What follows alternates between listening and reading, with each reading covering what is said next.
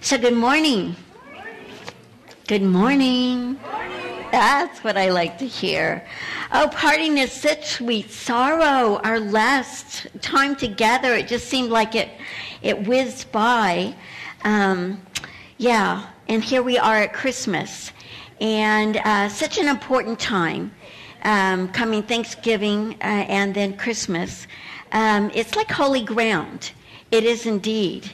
And it's fertile ground, I want to say to all of us. And really the first thing that I want to land on is from our book of Titus. And probably one of the most endearing phrases in this dear little book is in verse 5 of chapter 2.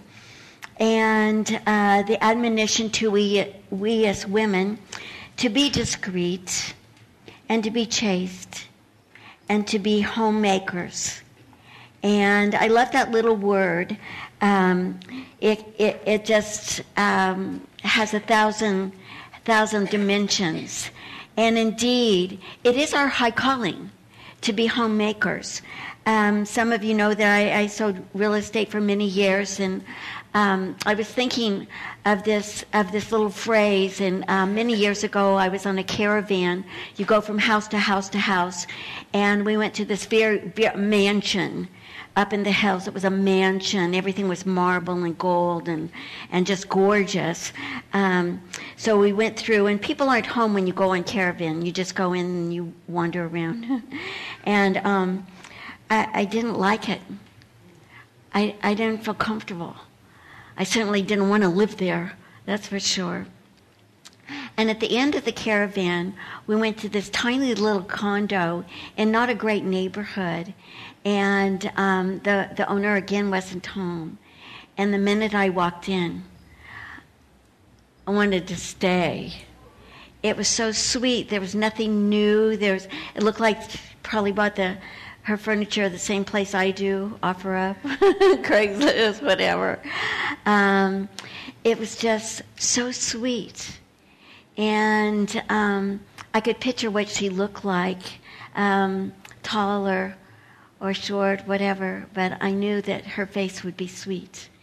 And I said in my heart, I know she's a Christian. I'm going to find her Bible here. And I did. There it was. And it's such an opportunity. People may not come to your home, but you can take the home of Christ to them. You can take the love of him to them. People are lonely. People are frightened. And it's such a privilege for us to open the doors to Christ's home. And that's why you probably, maybe some of you noticed, there's Gospels of John on the table there.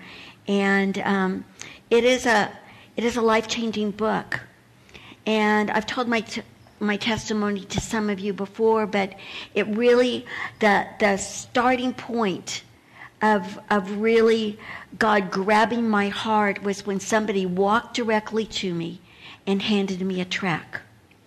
And I know people that were walking along the streets of a big city and found a tract on the ground and picked it up.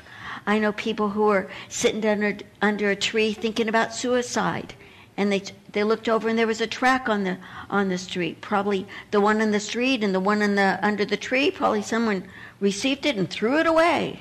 Well, whatever. If somebody else picked it up and came to know Jesus, then that's a big hallelujah. And that's what Christmas is all about, his big invitation. And think of his circumstances, and Mary's circumstances, that little humble place that they needed to call home. He was willing to do that. And maybe you don't feel like in some ways that you have a lot to offer. Maybe your home is tiny and it doesn't have new carpet. It's such an opportunity to open the love of Christ to somebody. So, Lord, we just pray this back, Lord, and that you would just give us a passion, that our eyes would see weary shoulders, discouraged faces, maybe anger on people's hearts. And Lord, we would know that you're knocking. You're knocking on those doors. And we would be part of that link. And we pray in Jesus' name. Amen. So now to our lovely little book. And in Titus. Such a one-page book. And again, like maybe some of you, I really couldn't have given you the 7 biggest points of this book or told you who Titus really was a few months ago, but I feel like I've bonded. I feel like Titus has become a hero, one of my Hall of Faith heroes. And again, I think I mentioned it, that I didn't realize that his name was mentioned 12 times in the New Testament, so that's a lot. That's really a lot. So as we open these pages, this week has been challenging, very challenging. Our world, week of election, the world does seem troubled. Like there's trouble here and there's trouble brewing. Just 2 days ago, I was with a young mommy with her little less than 2-year-old on her hip, and we were just chatting, and she said that her husband worked for Amazon. And the next day she texted me and said that Amazon just announced that they will fire 10,000 people. 10,000 people. My heart is just aching right now. I'm just aching. Elon Musk is following suit. And when I go to the gas station, unfortunately it's a little low now, you know who I think of when I fill up my tank? I think of a single mom. Every time. And I just get a little fired up. Sometimes I'm just at a point of tears when I look at gas prices and food prices. This is a troubling time. But in the days of Titus, the days that this book was written to this little church in Crete, actually they hadn't voted because they couldn't vote. Nero was on the throne, really ruling most of the world. No one voted for him. And so no one could vote him out. And so if you were a little discouraged, welcome to the real world, the Titus world. As we start this chapter 3, when I looked at my assignment several weeks ago, I go, oh no. I think Rob should speak this week to remind people to be subject to rulers and to authorities, to obey. But most of all, in this first verse, to be ready for every good work. Well, I happened to, on election night, be staying with 2 dear people I love very much that voted in the opposite direction of me. And I was thankful that I had read also verse 2, speak evil of no one. Be peaceable, be gentle, showing all humility to all men. And so with that admonition, I had one vision clear in my mind. It was duct tape. Lord, by your mighty Spirit and by the power of God, help me behave. Help me behave. Because we've talked, these 2 that are dear to me, we've talked in times past, but as we talk, the wall just goes up to the ceiling. And you know what? There's issues that they would die for. And as I look at some of the issues, and looking at the biggest one in my mind that happened in this last week was Prop 1, abortion, and even to the time of birth. And we have to realize why some people hang on to that so tenaciously. It's not everyone who stands for it, but some people who had an abortion and don't have a savior, they have to call it right. Because if they call it wrong, they have no washed white as snowness. They have no love of God to kneel before the throne and say, I'm sorry. We must have compassion. On the other hand,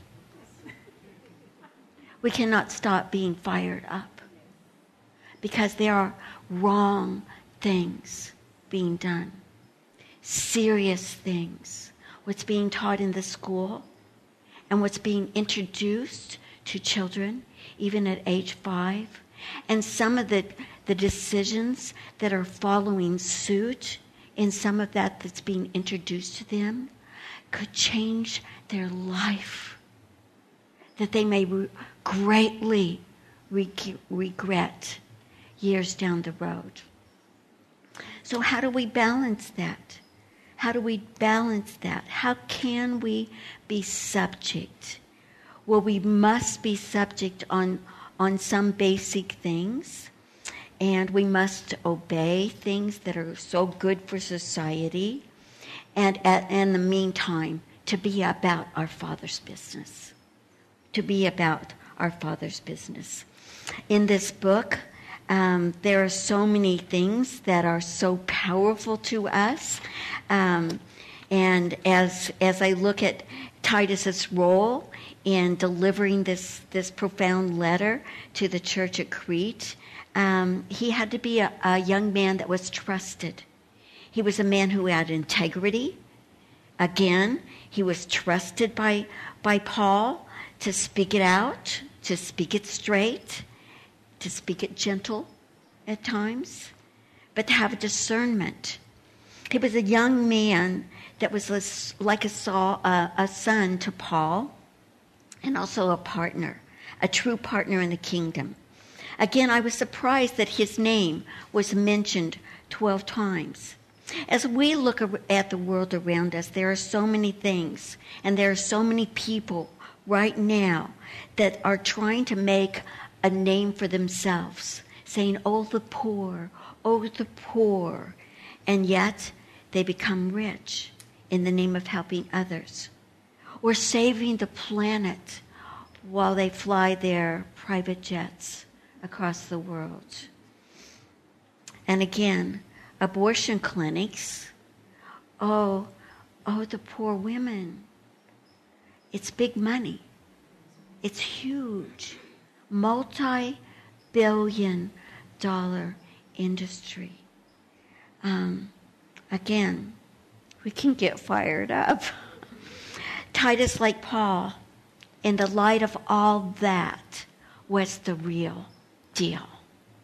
He was the real deal. And in this book, he showed us, he teaches us how to walk it out, how to be that. As the Gospel of John is written by John the Apostle, another one of my great heroes. He was so contagious, so on fire for Christ, that when he was an old man in his 90s, they had to exile him to an island because he was dangerous. He was contagious, and he was annoying to the powers that be. I love that. I love that as I get older. You know what? I don't care.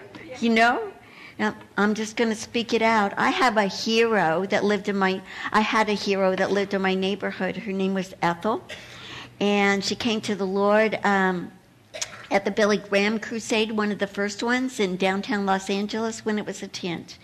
And Louis Sambarini was her neighbor, and she lived in my neighborhood for a very long time, and she just passed about a year and a half ago. She was my hero. Whenever I was low, whenever I was sad, whenever I just needed a buddy, I'd just walk over to her house. She never locked her door, so I'd put my hand through her torn little section in her screen door and open the door and just say, Ethel, where are you? And we would always talk about Jesus. Across the street from her, there was a man that lived there, and he was the captain, the commander of an aircraft carrier in San Diego. And that's a very high caliber of being in the service. He was a man of honor, he was a man of diligence, and he was a man that was very strong. Well, he had a divorce, and he crumpled, and he cried like a puppy. I mean, he was a mess. And what did my Ethel do? She just went over there, pulled him out of the pit, and led him to Jesus. That's the kind of woman she is. John in his little letter, 1 John 4:17, said, "As he is, so are we in this world." As he is, so are we in this world. So this book of Titus teaches us that the church is not a club. It's not a business. It's not even a charity organization. Yes, we are called 9 times in this book, we are told, to be addicted, as a matter of fact, and diligent with good works. But that is not the bottom line. The bottom line must always be souls. Because you can give a person a cup of water and a blanket and a toy, and they can still be lost for all of eternity. Those things are the lure, but the gospel and the saving and the forgiveness, that's a message that must burn on our heart to give to others. The church should be also a safe place, and that's why we as women, and our role here is to make others safe and to walk it out before them, so they see a pattern. I sewed for many years, and some of you that are young, you've never really done this, but we used to get these little packages, and they had a picture of like a dress on the front, and you would take out a pattern, and then you would pin it on your fabric, and you would cut out around the pattern the pieces of that dress, and then you'd sew them together, and voila, you'd have a dress. And so that pattern was so helpful because it gave you somewhere to go. And it always cut away what you didn't need. And so that's why our lives are helpful to others. And why we need to be cutting away nonsense.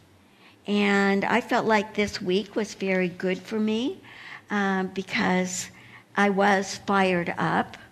I was wanting to speak, and I wanted to prove my point. And with this, not only the election, I had another case. I had another situation that really was putting me over the edge. I was fuming mad. I felt like somebody was taking advantage unrightly of somebody else who is very poor, and yet would give you the shirt off her back. And you can slap me in the face, you can push me around, but don't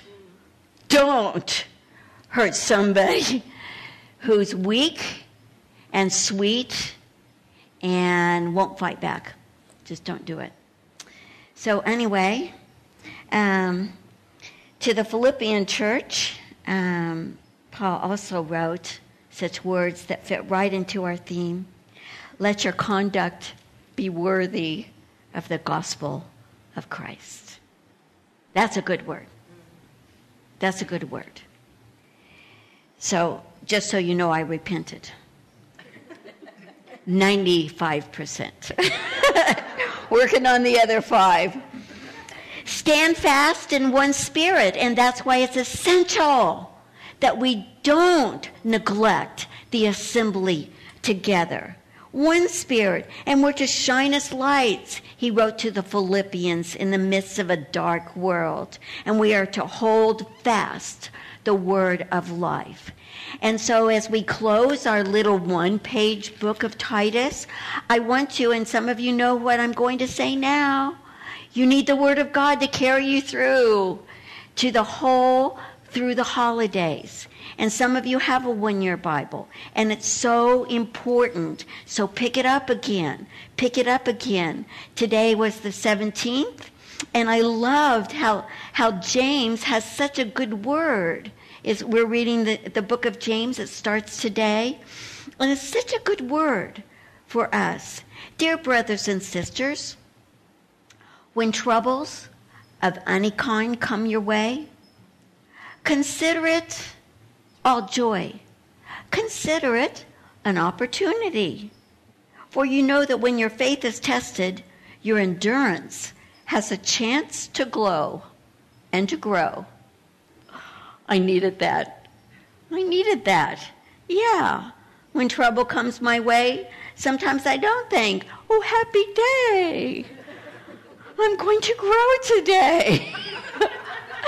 I'm going to try, and I'm going to shine, and my faith is going to be tested.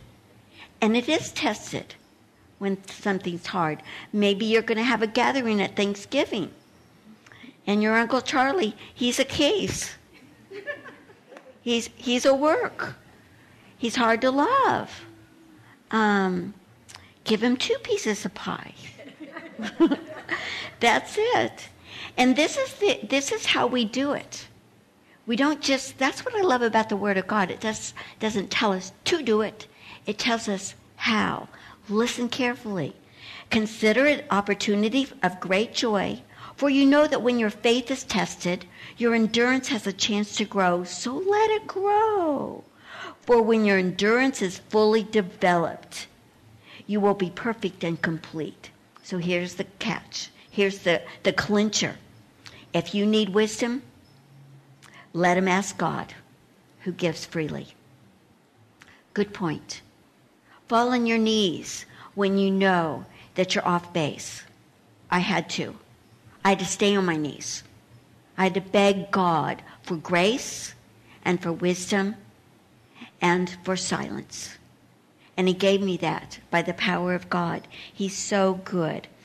Remind them to be subject to rulers and authorities, to obey, and to be ready for every good work, to speak evil of no one, to be peaceable, to be gentle, showing all humility to all men. And here's verse 3, which is so helpful to us.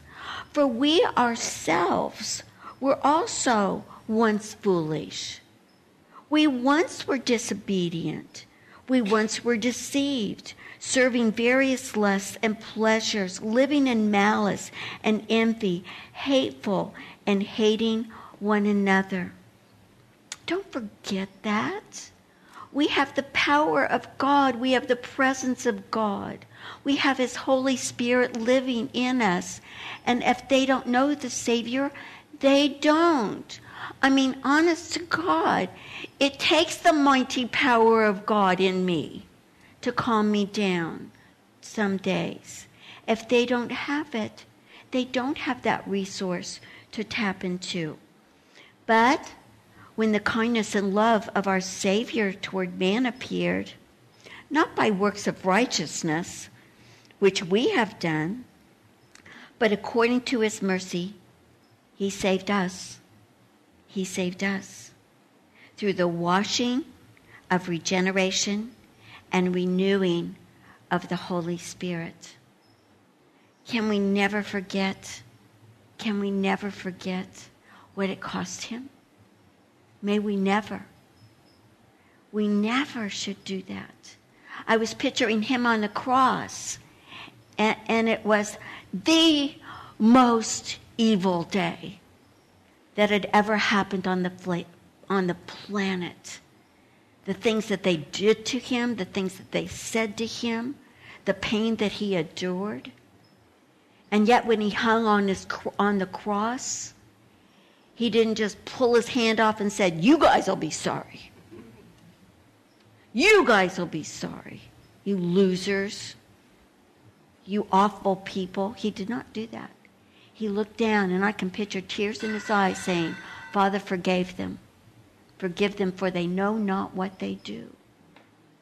And I look back When I was not saved, I didn't know where I was sometimes. I didn't know what I was doing. I didn't know who I hurt because I was lost. I was blind. We have to have the same mercy and grace that God is. His mercy saved us, and that's a miracle, through the washing and regeneration and renewing of the Holy Spirit, which he poured out on us abundantly through Jesus our Savior. And having been justified by his grace, we should become heirs according to the hope of eternal life. And that is such a big point right now. It is so important to remember that life in this world is not it. And in chapter 2, it brought this beautiful picture of that wonderful moment that the in verse 13 of chapter 2, looking for the blessed hope and glorious appearing of our great God and Savior, Jesus Christ. That's the hope that will get us through. Maybe you're going through a hard patch right now, but you know what? Just remember, this isn't it. This isn't it. When I was saved in the late 60s in the Jesus People revival, I mean, we were looking up all the time. All the time. Is today the day? I could just kind of see his feet coming to the clouds sometimes. I mean, it was so exciting. In fact, Kay Smith had a retreat one time, and we always do centerpieces, at the tables where you sit. You know what the centerpieces were? Tennis shoes on one, another kind of shoes on another kind of shoes, and they were all empty. With that picture of when we're taken, maybe our shoes will fall off and they'll just take us. And so First Thessalonians chapter 4 is such a gorgeous picture. For this we say to you by the word of the Lord, that we who are alive and remain until the coming of the Lord will by no means precede those who are asleep. For asleep in Jesus, who have passed already. For the Lord himself will descend from heaven with a shout, and with the voice of an archangel, and with the trumpet of God, and the dead in Christ will rise first. And I think that's entirely fair. If they died, they should get to go first. And then we who are alive and remain shall be caught up together with them in the clouds to meet the Lord in the air. And thus we shall forever be with the Lord. Yeah. I just know I'm going to see my mom when I'm flying through the air. Kay Smith was a really good friend of mine. I went to visit her about 3 days before she passed. And I had to go. I called her daughter and said, I just have to go visit her. That's Chuck Smith's wife. I just have to talk to her. And she was at that time, wasn't talking, sleeping most of the time. And after I'd visited with Jan for a while, I just leaned over her and I told her all the ways that she had impacted my life. She was my Titus 2 woman, and she was my Proverbs 31 woman. She was a little warrior in her too, so she was an Esther too. And can we remember though that's coming right down the road, and therefore comfort one another with these words. That gives us great purpose. I don't want to be ashamed at his coming. I don't want to be ashamed. I want to be joyful. I want to be expectant. And this lovely little book reminds us. In verse 9 here, verse 3, avoid foolish disputes, genealogies, contentions, strivings about the law, the bad laws. They are unprofitable and useless. So, note for Thanksgiving dinner, stay away from all of that. Reject a divisive man after the first and second admonition, knowing that such person is warped and sinning, being self-condemned. You might be thinking of somebody else right now, but I'm going to be entirely more honest than I wish. I felt like I was so fired up that I could be that. I could be that. And someone did write me a little corrective memo, and someone I respected. And it was a good word. The Word of God washes us. It warns us. It corrects us, challenges us, grows us, feeds us, delights us, and blesses us. When I send Artemas to you, or Tychicus, be diligent to come to me in Nicopolis, for I've decided to spend the winter there. Community. Can't you just feel the tight friendships? Can't you just feel the camaraderie, the partnership in the kingdom of God? So let's close our eyes and just put this before the Lord. Lord, we just thank you. Thank you for this precious book. Thank you for the timely word for us right now, that we can be a sweet fragrance of Christ when around us it's not as pleasant. God, I pray, Lord, that we would be vessels of honor, we would be vessels of your kingdom, and we would speak words of love and truth to others. And we pray it in Jesus' name. And they all said, amen. God bless you.